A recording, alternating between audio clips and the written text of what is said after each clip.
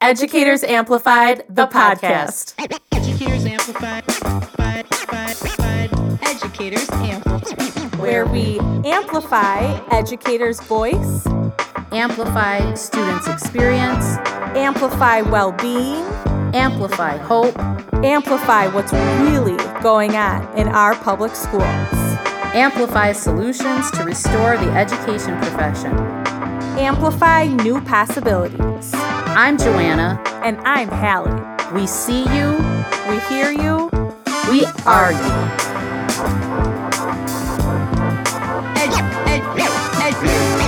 Educators Amplified. The podcast.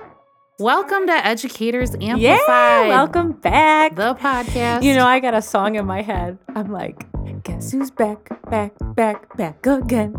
She thinks she's Dr. Dre or Eminem. Because I'm like, we've got another teacher back on the podcast. Very So exciting. we have another guest.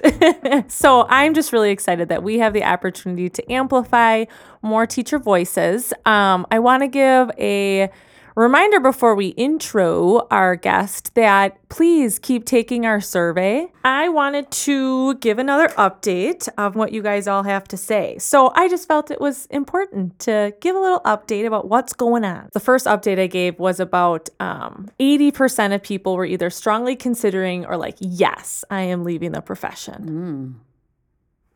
Update. 81%. Oh, no. I'm like, did things improve? No, they're getting worse. I will say within that number that a lot of people are just more in the like strongly considering. And I just think it's important though to bring, like, I'm not here to like exaggerate or give false information, but I do think there's value in highlighting that people are really considering it because being in that headspace, isn't healthy. Oh, no. I was just reading something that was saying like, okay, let's say everybody doesn't leave. It's still not great to have a bunch of people there who don't really want to be there. Right. Or are in an unhealthy state. Yes, that's what I'm right. Yeah. So we've got 81% of people being like, like this is a lot. Right. So while you might not have the energy to like dust up your resume and go search for better horizons, it's not a great thing that people aren't in a good condition and are, obviously we're working with kids. We want you to want to be there. Yep.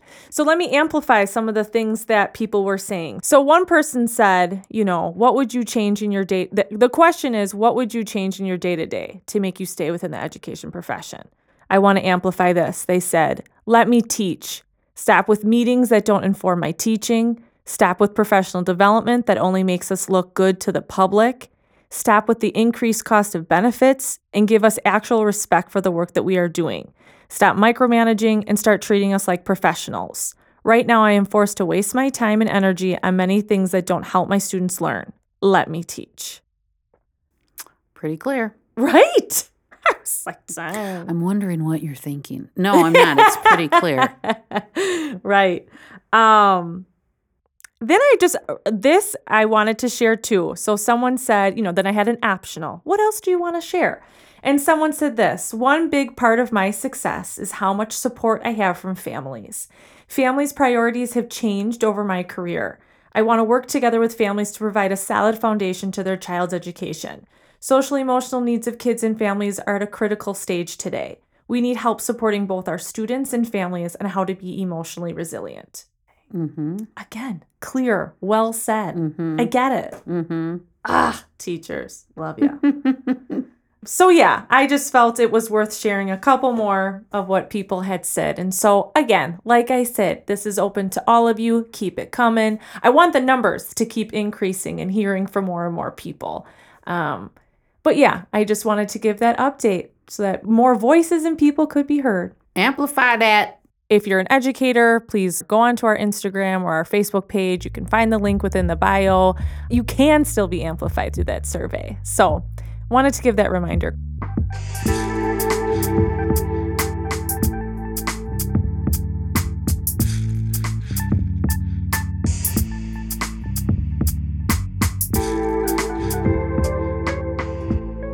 right, we're really excited. Studio guest today is Zach. And so, Zach, if you would kind of just give your own bio, kind of tell us who you are, what you do, what your involvement has been as an educator and in your union. Excellent. Well, thank you very much for having me. Yeah, I teach physics and computer science at a high school. This will be my 8th year of teaching, and I was slow on the uptake to union work. I have my wife to thank for really getting me activated and into it. She's smarter than I am, and definitely saw value where I was a little bit blind to it. But once I did, I really, really have. I'm now the president of our local union. Right. Now you're president of your local. That's nuts. That's cool. So awesome. It is really easy to get down in this work. And I feel like union work at every level that I've been at so far is a way to kind of fight to change it. For me, it's like the last step before giving up on it, which I hope is a far off last step.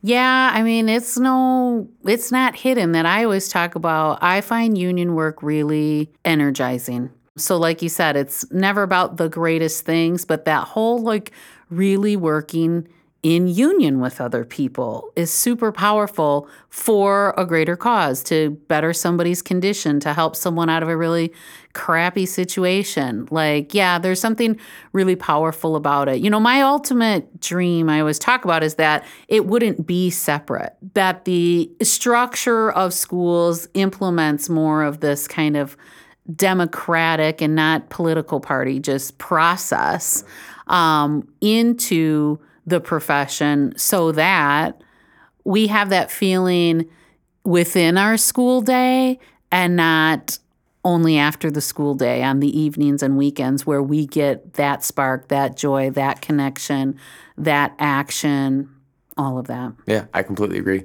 I feel like in our local elections right now, kind of broadly, we're seeing this comparison of like union member teachers and non-union member teachers.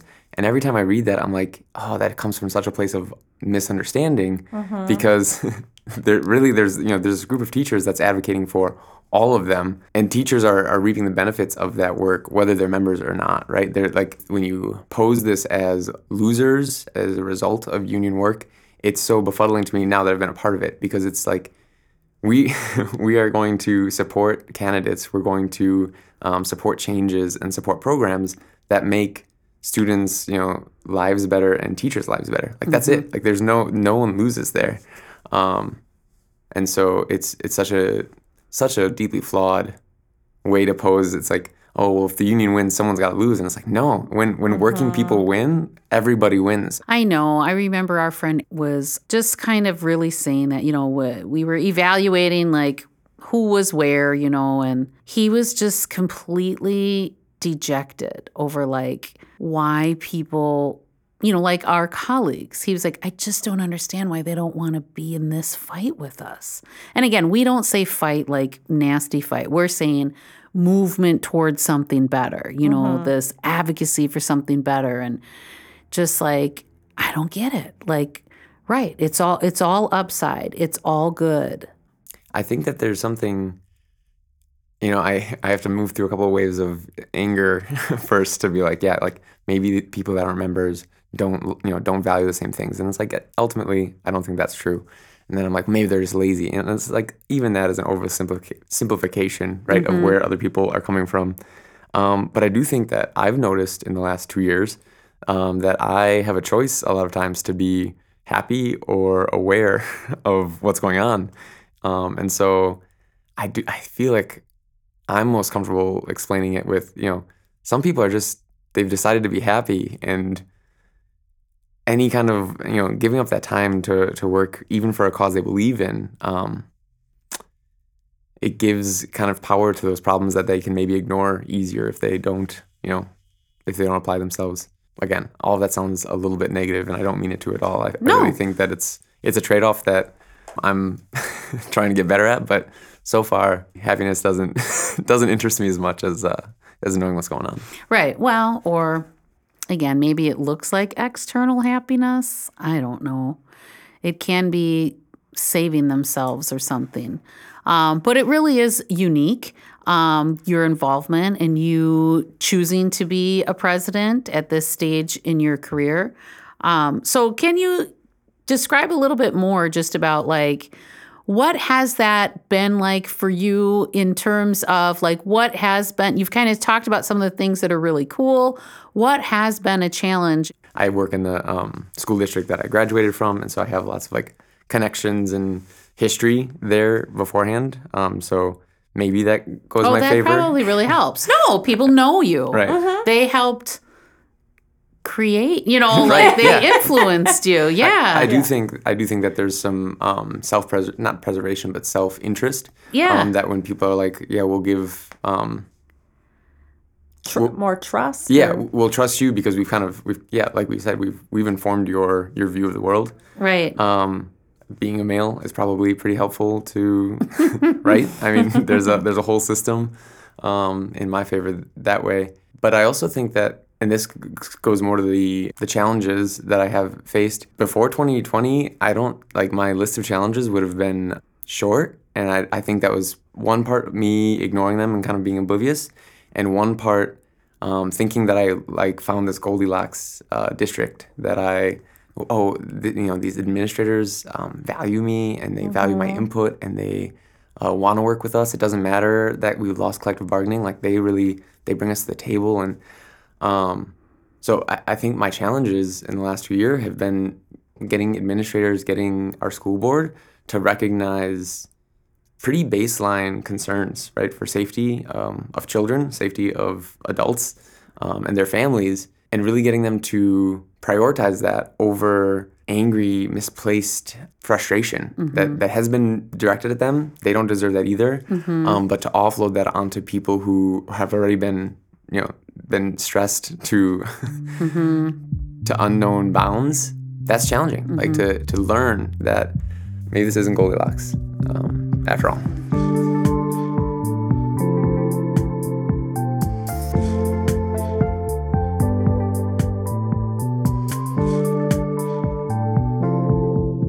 How Hallie and I have interpreted it just through our lens, like of what we do as professionals, is everybody's feelings are legitimate. Wherever you stand on whatever. Like again, we're humans. We have these emotions. They go up. They go down. Everybody's feelings are legitimate. But what we have seen really clearly is, again, the system and structure of education does not respond to bad feelings and discomfort well. And so it actually kind of points to a weakness in our whole system, because it's similar to where we kind of aren't doing the best for kids either, right? Because when kids have really big variations in their emotion, or when things are uncomfortable, we don't have a good response to that. It's just not baked in. And so then that's what we saw at the highest level too. And that's where I say, like, everybody's feelings are legitimate. I understand, again, where people are going to be passionate about one thing or another, or just what like heavy or like highly activated emotion is. But I think what you're expressing is that at a certain point of time, we saw that there wasn't a way to work through that. And it kind of has been at the expense of the professionals that are serving in the profession right now. Well, and children. I hear it too you said it well, where you're like, I kind of thought I was in this like Goldilocks district, and what does it matter that there's not collective bargaining? Because we still are talking with them. But I think what 2020 really exaggerated was you want to be able to to just intellectually have a conversation about what would be best during this crisis or during the situation of a pandemic. And instead of it being a conversation, it was more of like a teacher went to administrator, and then administrator felt like they had to respond with like, oh, here's the answer. Where I think teachers are more like, well, no, how come we can't create a new idea together? How come we can't brainstorm what would be best together? Instead, it was very much like teachers being like, okay, so you're saying this, but here's why it doesn't work. And we're met with like, oh, no, like this is why it does work. And you're like, well, wait, like, no. Like that wasn't what we were getting at. Right. But that's what we're met with almost. So that collective bargaining piece being gone, right, doesn't have the channels in place. Right. That is necessary. And yet how that operated wasn't like, there was plenty to be improved with that too. However, it did, again, just guarantee that there was one process where you were really working as equals. Because everything else within the system is actually very paternalistic.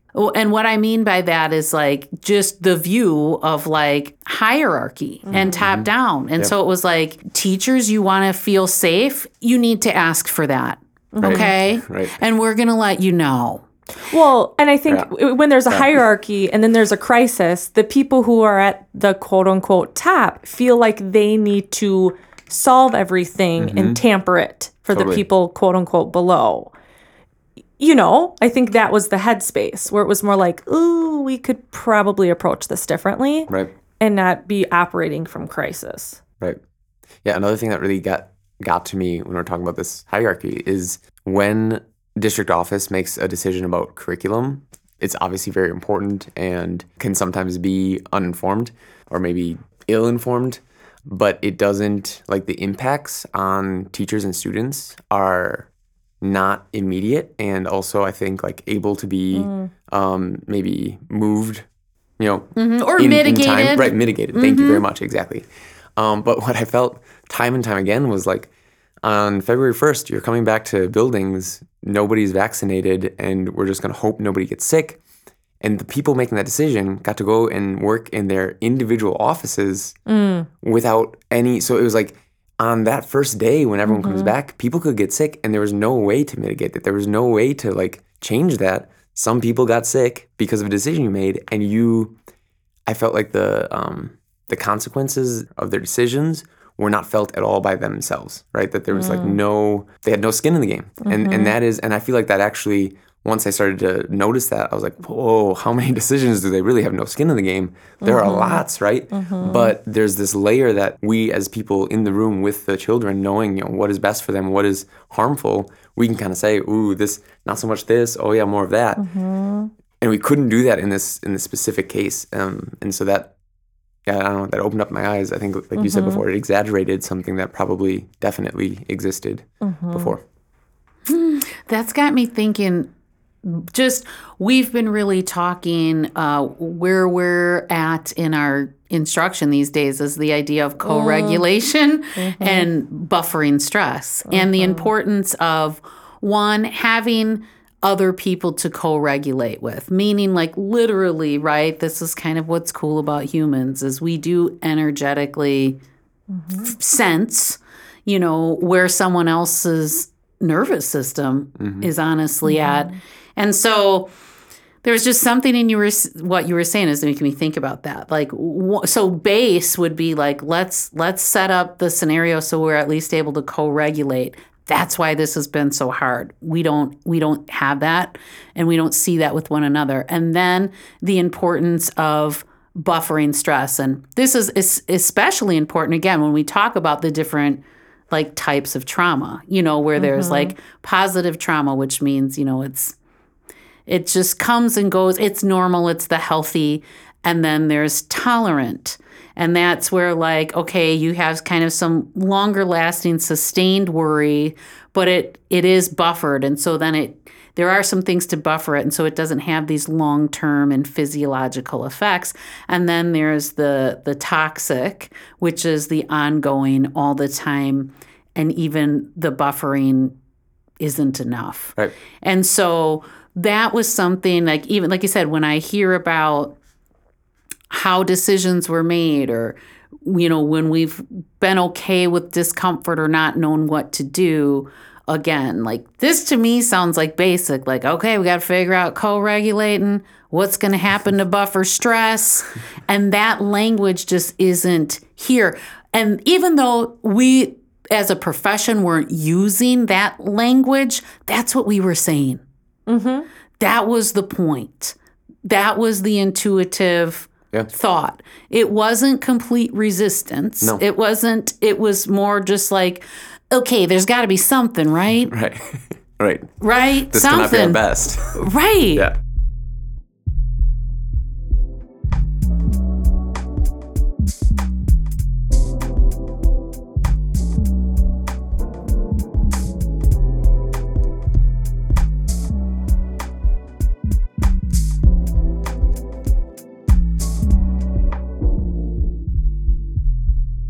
So what are you then? Okay, so you're seeing all of this, and it's these light bulbs are going off, these epiphanies are happening in your mind.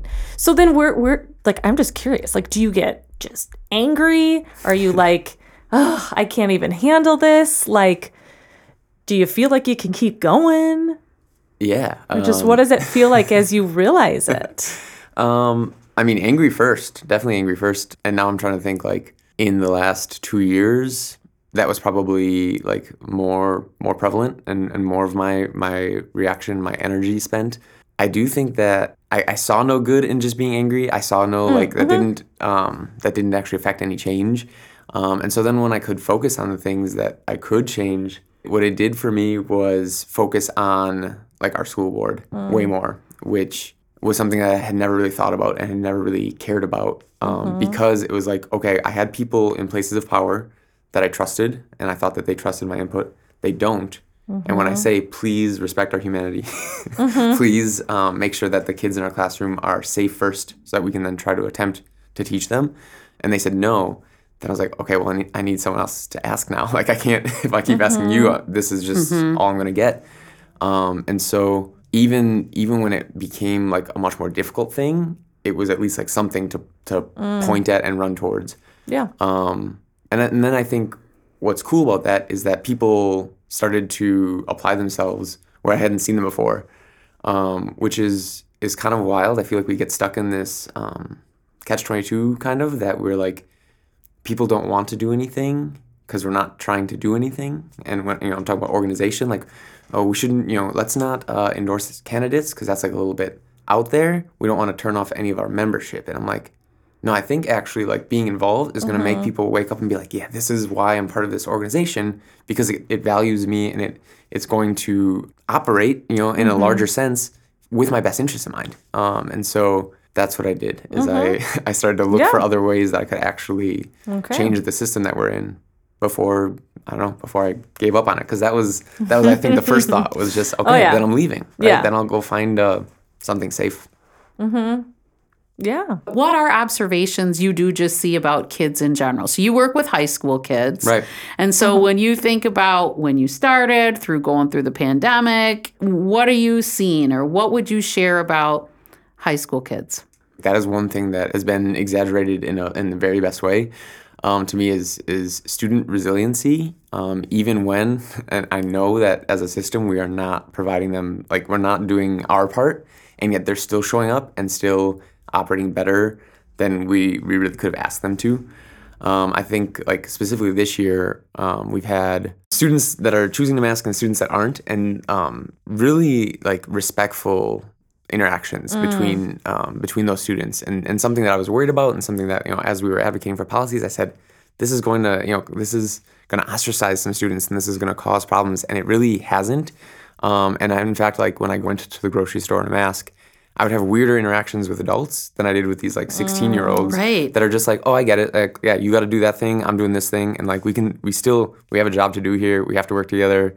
And that's really, that's good. That gives me hope that they're all right. So accepting I and know. connecting. It's beautiful. Kids are so cool. Absolutely. In that regard. Thank you for bringing that up. And reading any kind of, semi-public like discourse between adults, I can't imagine getting 900 adults in my hometown into a high school building and have them spend time with each other for one day, because it would just be too violent. You know what I mean? Like they just cannot talk to each other.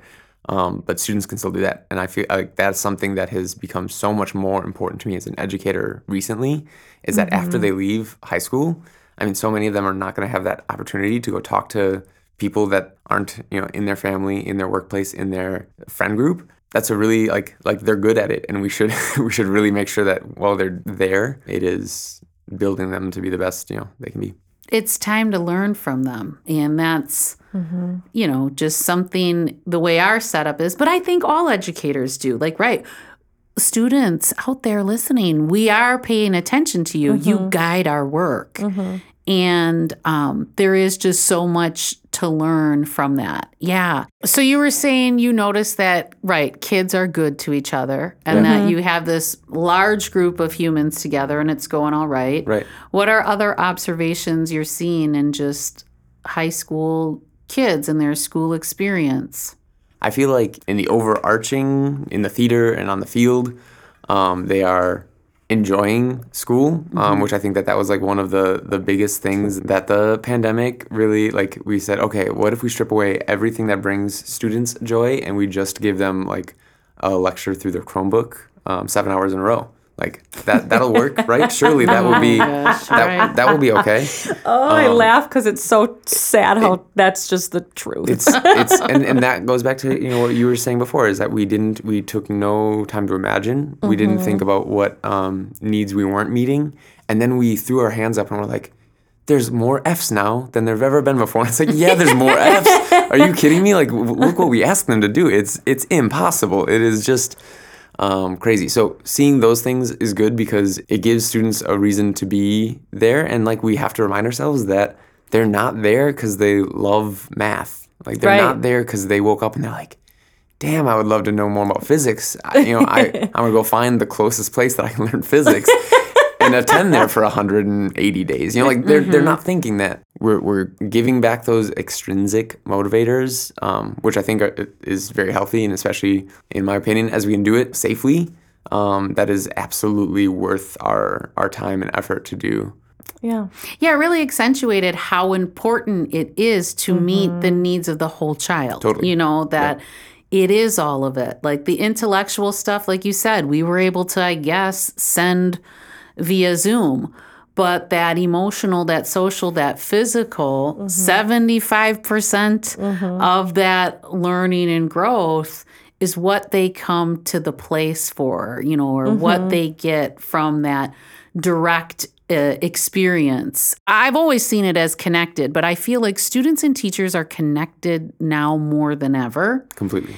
And part of it is that, and I don't know if people think that that's selfish, but I'm like, where we're kind of getting a clue and saying like, the whole child's important.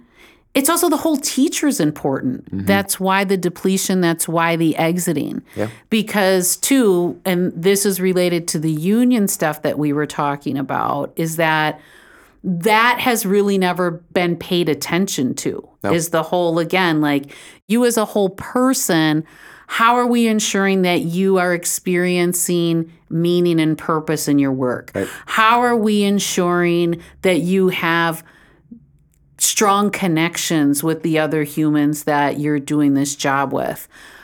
How are we, making sure that this job recognizes your assets in in-depth, meaningful ways? And so, right, what we're seeing that our students really needed, and that just is obvious, and we can look at that and call it that. That's actually the same thing that's happening for teachers right now, but we're not calling it that. Right. Right. And other people have a lot of names for it. Like, right, they'll talk about, you don't need these benefits, you don't need these, like, this is lazy, this is greedy, and it's like, we have to be a full person to show up for all those other full people. Like, how can you expect us not to? I don't understand. Good stuff, Zach. I will say that my approach has changed a ton to, like, when you were asking me about what I've seen in students. I feel like last year really broke my brain thinking like when I'm going to work, it kind of, it made me like question and then define like what am I trying to achieve? Because I feel like in the last couple of years, A, we couldn't achieve everything we wanted to.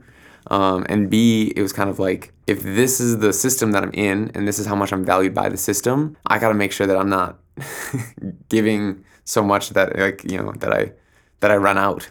And so really picking like what parts of myself do I want to make sure that I'm conveying and teaching kids, and what parts aren't really worth it. And what I decided on was, the content that I really do love, and the reason that I went into all of this isn't the one thing I want kids to take away. I want kids to definitely engage and understand. But I told all of my students this year that, like, if we can be a successful community by the end of this semester, like, that's the one thing everyone has to leave with.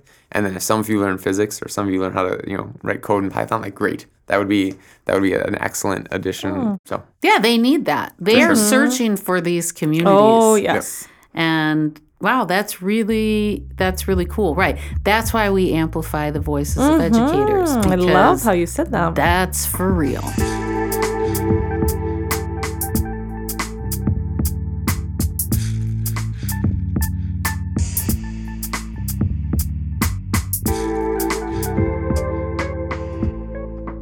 What are you feeling with people in? What are you feeling collective about, or in solidarity or in union with? When you hear the term, like, we are you, what are you feeling with others? This weekend we canvassed a couple neighborhoods in our school district. We walked like 15 miles. It's cool to see the people out there walking with you. It's cool to, like, meet up and see, like, these people, are going to give up 3 hours, 5 hours, however many hours. What's even cooler is knocking on people's doors and talking to them.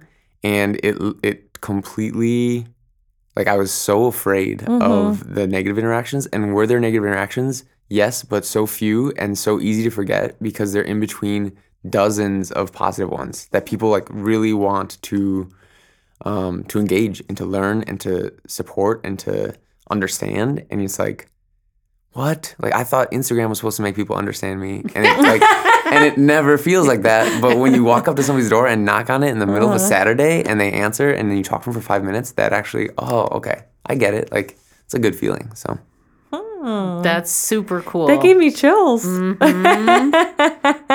Yes, I love it. Anything else before we wrap? Is there anything you had, when you thought about doing this, was there anything you're like, oh, I hope I get to talk about this, or I'd like to say this? There are two things I didn't want to, like, fixate on, and that's what we talked about the whole time. So I did perfectly. Join your union and be active in your union. Seek the things that actually give you life. And I don't think that, unfortunately, with large organizations, I'm not saying that everything is going to give you that feeling, but when you find it, do work there. It's useful, and like you were saying before, it's re-energizing, which I think is honestly one of the least sold benefits of being in a group of people with like values. And Right. It's crazy.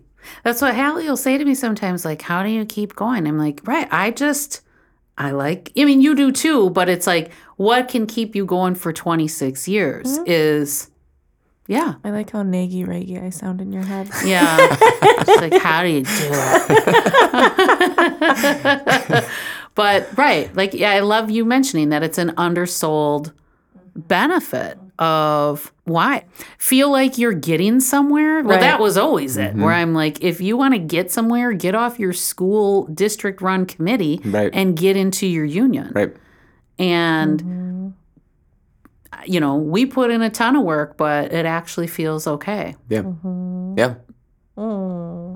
Oh, it was so fun to have you on here today. Thank you so much for everything that you shared and amplified.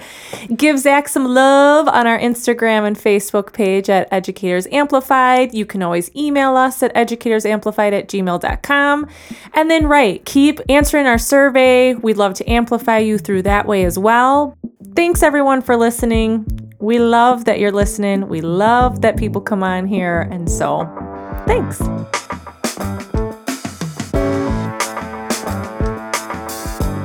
Educators Amplified, the podcast, is recorded at Silver City Studios in Milwaukee, Wisconsin. Theme music composed by Josh Everett, with original music by DJ Drip Sweat.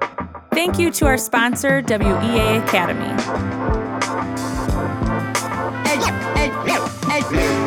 Educators Amplified, the podcast.